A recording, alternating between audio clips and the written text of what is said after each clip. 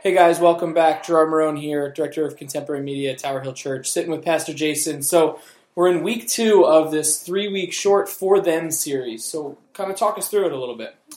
Yeah, For Them is all about how do we fill the cup of faith for this generation and the next. And last week we talked a bit about the theological foundation of that, what it means that to be the church, what it means to be sent as Jesus was sent.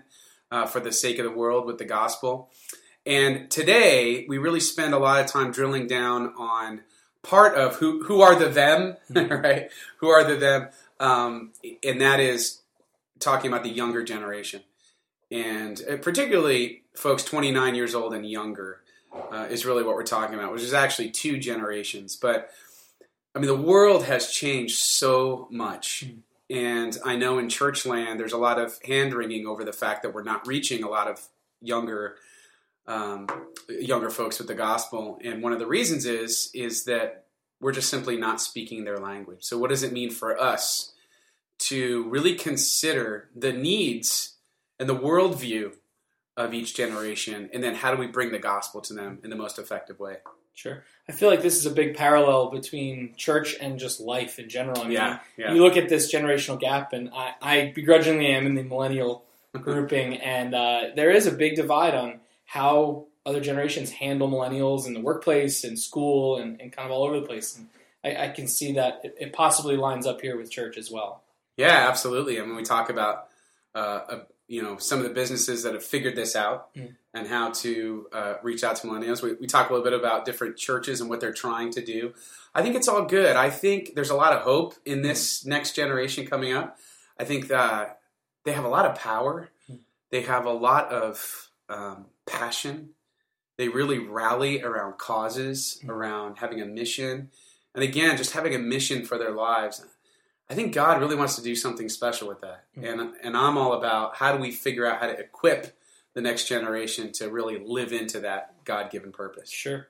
So what is kind of the culmination of this For Them series? What's coming up in the life of the church that's going to really bring this all home? Yeah, next week is a big week for us because that's the final day of our Faith Forward Capital campaign, which is all about the For Them theme. I mean, this is why we are renovating our spaces, because we want to create environments that lead people into a relationship with Jesus Christ of all different generations. And so that's the day. That's the day where we're asking people to bring their stuff in, but it's also the day that we are focusing on the different mission opportunities that we have this time of year. And there's a whole bunch of them, because you're involved. Yeah. Whole bunch of mission opportunities. And we want to kind of pile it all in on one day and make it a big celebration of thanks. That sounds great. So I hope you guys enjoy week 2 of the For Them series here at Tower Hill Church, and have a great week. Thank you. So we are in this series For Them. We just started this last week, and this is so important. If you're a visitor with us, if you just started worshiping here in the last couple of weeks, this is great, because this is really pulling back the curtain on why we are doing the things that we are doing as a church and why it matters. Because it's for them, filling the cup for this generation and the next. So last week, if you missed us last week, our sermon's online. You can get us at towerhillchurch.org. We also have a podcast. You can get it that way. But just to sum up, a couple things from last week is we talked about the nature of the church. Well, what does it mean to be the church? And we used this Greek word that Jesus used to describe church, ekklesia. The ekklesia, those who have been called out in this life and the life to come to live the purposes of God. It's awesome. We are the called out ones. In other words, church isn't a place primarily where you go, it's something that you are. When Jesus talked about church, he wasn't thinking about buildings. He was thinking about people. And just as Jesus was sent, for God so loved the world, he sent his one and only Son. Just as Jesus was sent, he has sent us, as he prays to God the Father in John 17, as you sent me into the world, I have sent them into the world. You remember the Great Commission where he says, go, make disciples of all nations. He didn't say, stay where you are until disciples come to you. Go, We are the ones like Jesus who are sent. So when we say that the church is the body of Christ, the hands and feet of Christ, that's what we mean. We are sent like Jesus was into the world to share the good news of salvation through him. I love then, what does it mean that we are sent to do? I mean, what are we called to? We are called, as Acts chapter 2 puts it beautifully, we are called to speak the wonders of God into the language of the people. The first gift of the Holy Spirit is what? It's the gift of translating the wonders of God into a language that people can understand. I think that is so significant, and that is what drives and should drive the nature and purpose of the church, is that we should be in the business of declaring the wonders of God in the language of the people. And what happens when you don't? Well, you get disconnect. It's a lot like the institutional reality that we have in our country now. Institutions, great institutions that we have come to appreciate, or at least to expect their flourishing, have been in decline. We look at businesses like Kodak. We talked about this last week. Remember Kodak? There was a time when you could go anywhere in the world, and you didn't even speak English, and you would say Kodak, and they knew what you were talking about. Talk about brand recognition. Unbelievable. They had like 90% of the sales of film. And in 2012, what happened? They declared bankruptcy. Why? Because they failed to adapt. They failed to change their methods. And this isn't just happening in our institutions, our businesses, it's happening in the institution of the church. Is that churches have failed to adapt their language for the culture around it. And so we need to be willing to adapt our methods for the sake of the mission. What good is it to declare the wonders of God if no one's in the room to hear it because they don't understand you? Makes it tough. I always put it this way. The mission never changes. The message of Jesus Christ never changes, ever. Never, ever. But the methods always need to change. As fast as the language of culture is changing, you have to be willing to change your methods to reach people with the message. Because the whole idea of for us, the for us stance, it has never been the posture of the church. The church exists and always has existed for them. This is what we spent time on last week. And I think the next way that we're unpacking this series today and next week is who are the them? Right? Who are we talking about when we say it's for them?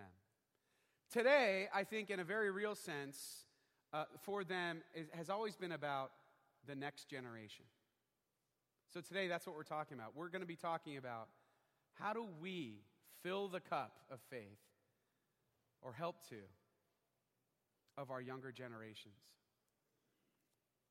How do we do that? There's a great resource on this. Some of you were listening to North Point's version of this. They did a series called Helping the Next Gen Win. I thought one of the best parts of that series was the research when they had Dr. Tim Elmore come on. And it's a great book. So I ordered the book, and it's a lot of what I've been reading over the last few years in my doctoral work. But I think he has a really nice way of putting it. So I want to encourage you, if you want to learn more about the next generation, to look at this resource. It's a great resource, Generation IY. And of course, Generation Y is the millennial generation. The I, of course, is, iPod, iPad, iPhone, the internet reality of that generation. It's a really great book. So some of the things I'm going to tell you in the next couple minutes are from that book. But this generation, he's lumping in everybody who was 29 years old and younger. So it's actually two generations he's talking about in Generation IY. Everybody younger than 29 and younger. A lot of us say that we're 29.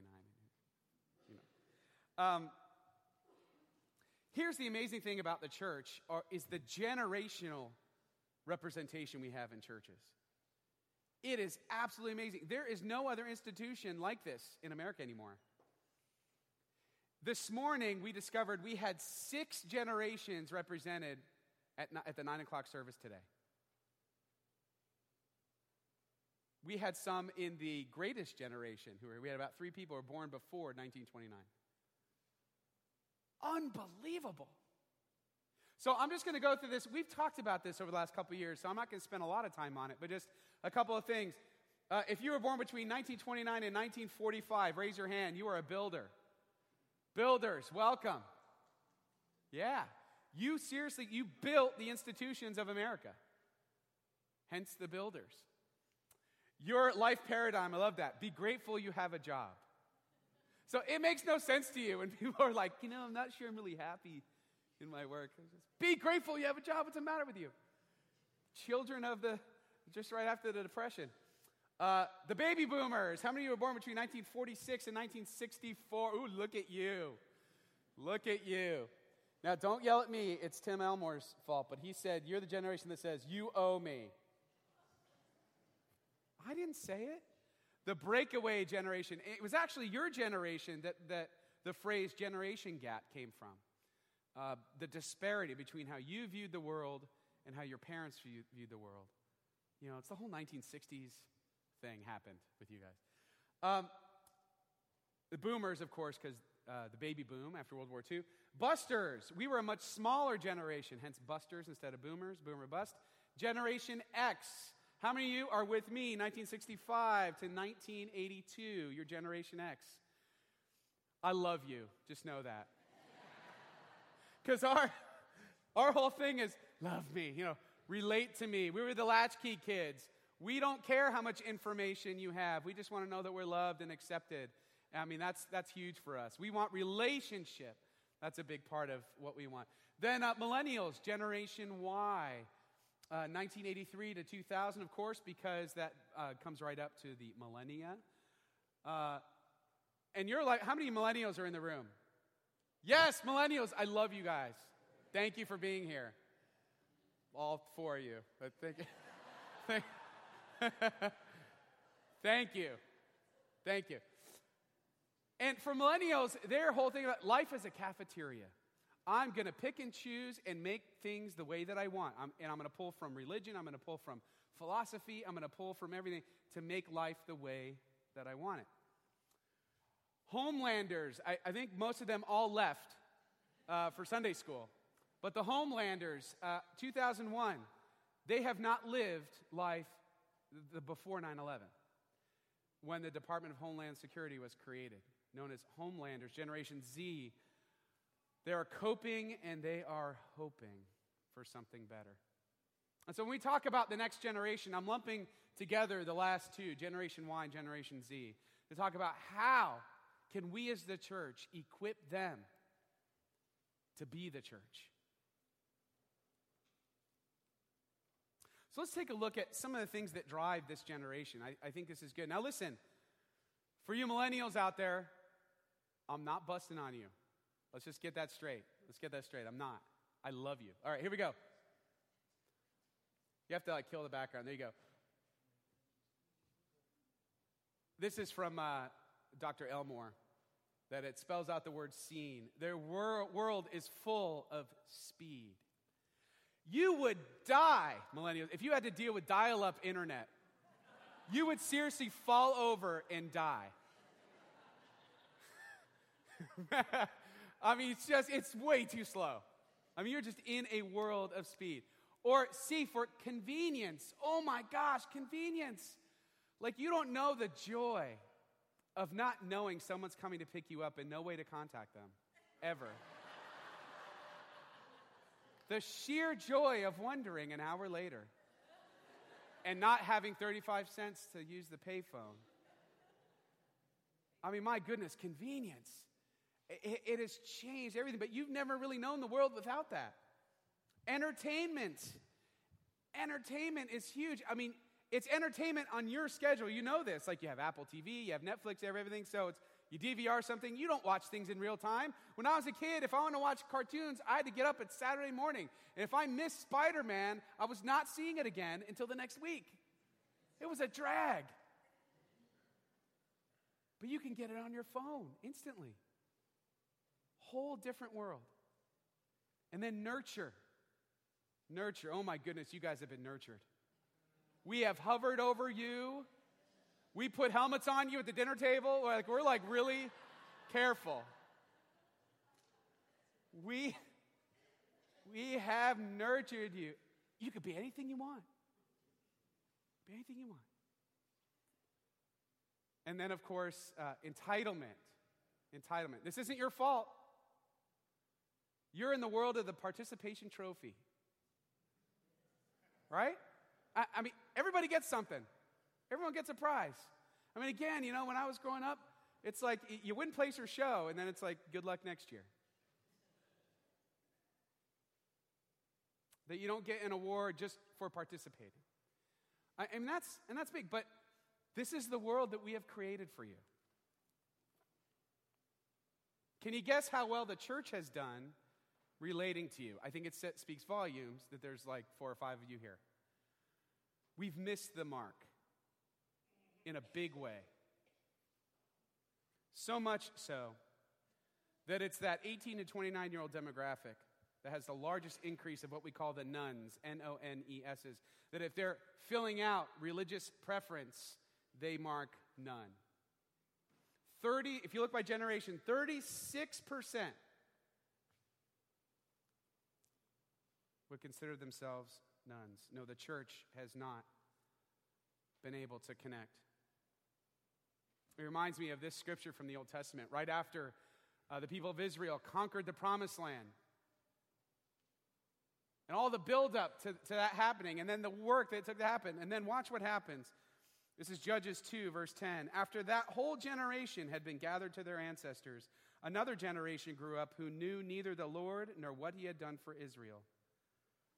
Then the Israelites did evil in the eyes of the Lord and served the Baals. They forsook the Lord, the God of their ancestors who had brought them out of Egypt.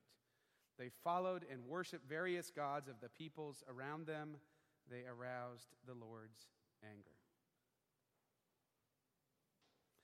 I always think, people that give younger generations a hard time, I just want to ask them, whose fault is it?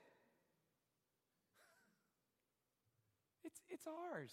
If you don't like it, I don't know much about sailing, but say that I'm a sailor. And I got that boat, and out I go, and I'm going to my destination, and things are going beautifully, and the wind is blowing, and everything's great. And then all of a sudden, the wind changes in the opposite direction. Would I react by going, darn you, wind! You're the most evil wind ever. Why don't you change and blow the other way? And then just let my boat get steered out of control and not to my destination? No. What would I do? I'd change my tack. I'd adjust to the wind so that I could get where I want to go. We need to stop yelling at the wind because generations don't see things the way that we see them. We need to figure out, how do we change our tack so that we can take them where God wants to take them?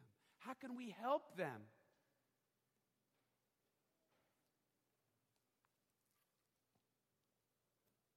See, here's the thing. Younger generations, actually, I learned this from you a few years ago. Younger generations do not need adults for information. They can get information. Seriously, you could fact check my sermon as we're going to see if I'm giving you the right everything. They need adults for interpretation. And I think about my kids and the information that they have. They need me to help them interpret it. And I feel like we're missing that opportunity as a church because we're not speaking their language. Reminds me of something that Jesus did in his ministry, because I think it's a great way of thinking about the next generation. In Mark chapter 10, verse 13, it says, people were bringing little children to Jesus for him to place his hands on them, but the disciples rebuked them. When Jesus saw this, he was indignant. He said to them, let the little children come to me and do not hinder them, for the kingdom of God belongs to such as these. I think, man, how are we hindering our children? Truly, I tell you, anyone who will not receive the kingdom of God like a little child will never enter it. And he took the children in his arms, placed his hands on them, and blessed them. Could you imagine if we stopped yelling at the wind for a minute and just thought about our whole mission is to bless them? How do we bless our younger generations? How do we do that? So let's take a look. How do you bless them? Well, the first thing certainly is true. You got to start speaking their language. What do I mean by that? I mean, how do you know their language? You have to get to know what makes them tick. They value a lot of great things. They value community and collaboration and inclusion. Environments, they want cool environments. And look at everywhere you go in culture. You go to the Starbucks and get like a cool environment.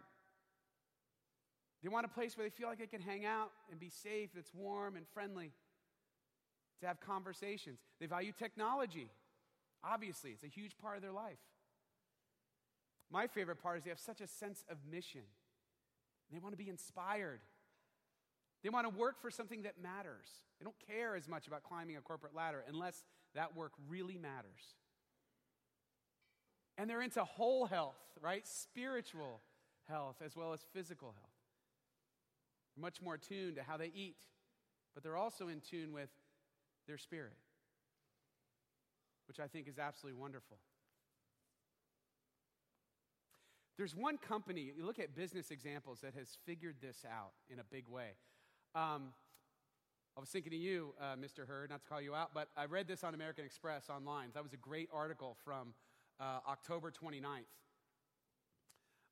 about this company that has figured out, how do I attract younger generations to come work for us and be excited about it? And this company is called HubSpot. This was a great piece that was done, article by Vivian Jiang. Brian Halligan, co-founder and CEO of marketing and sales at HubSpot, has made it, this is from the article, has made it its mission to design a company culture that attracts young people and makes them want to encourage their friends to apply to work there too. Notice the environments. Totally different. You know, they have like nap pods that they're welcome to use anytime. It's a casual work environment. There's a lot of collaboration.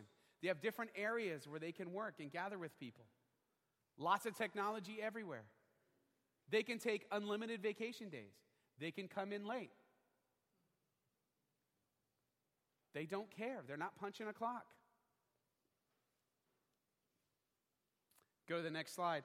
I think millennials are just different, and different in a way that makes sense, Halligan says. I'm a Gen Xer. For us, it was all about leadership and Jack Welch. Now it's all about inspiration. Young people want to work with a mission. They managed to create a culture that is successful. And then once you could speak their language, then you could bring the gospel to them in a way that they understand. This is how missionaries work.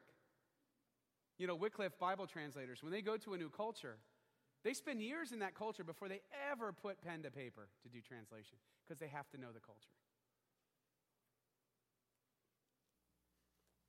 You could see the values of that generation reflected in the way that they think about a different kind of worship experience, community, around tables.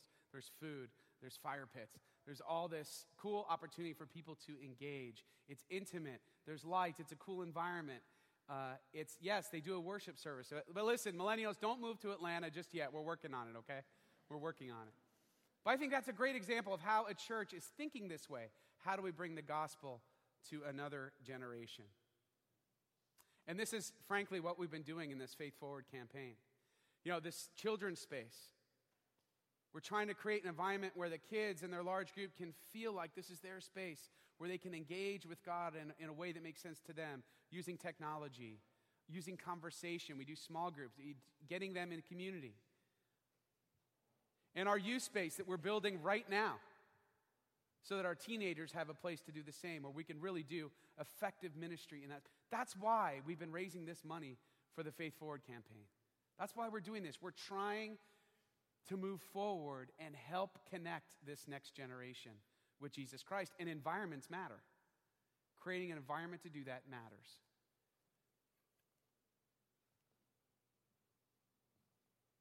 I think another thing that we do to help bless them is we prepare them to lead. We need more millennials leading in the church. We need to teach you how to lead. We need to set you up so that you can lead the church where you are going to take it.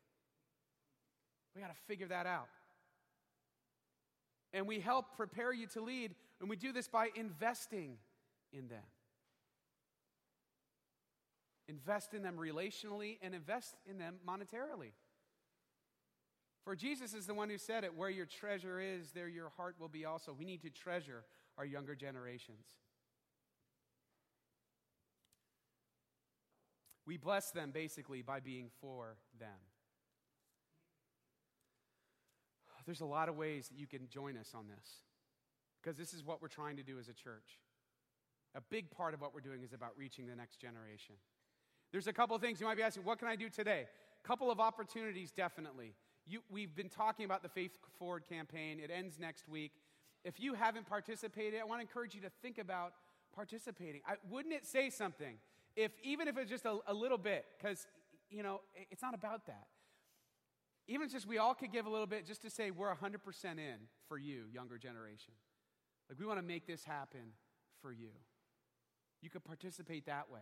Another way you could participate, and this is so exciting, again, it's not just about money, it's about your time, it's about your investing in another way, is, in your bulletin insert, you saw on that white page, the Lead for Them mini conference that we're having Saturday, December 3rd. If you are already a part of leading a small group of any generation, if you help with Sunday school, if you're interested in leading a group, a Bible study, this is for you. We're going to be talking about strategies of how to maximize your impact in the lives of people, including our next generation. So the way it's going to work is from 10 to 12, there's a session, and then from 1 to 3, there's a session. It's the same thing. It's just you pick the one that fits into your life that day. We have childcare provided and lunch in between. And we're really going to be drilling down into strategies on how to lead groups effectively, no matter what age. Where we think we're headed as a church as far as helping people to follow Jesus closer and taking next steps. We're talking about all of that. We're so excited to share that with you. That's another way that you can sign up and participate. And in everything, let's just all commit to praying for our kids, our young people, because it truly is for them. No more yelling at the wind.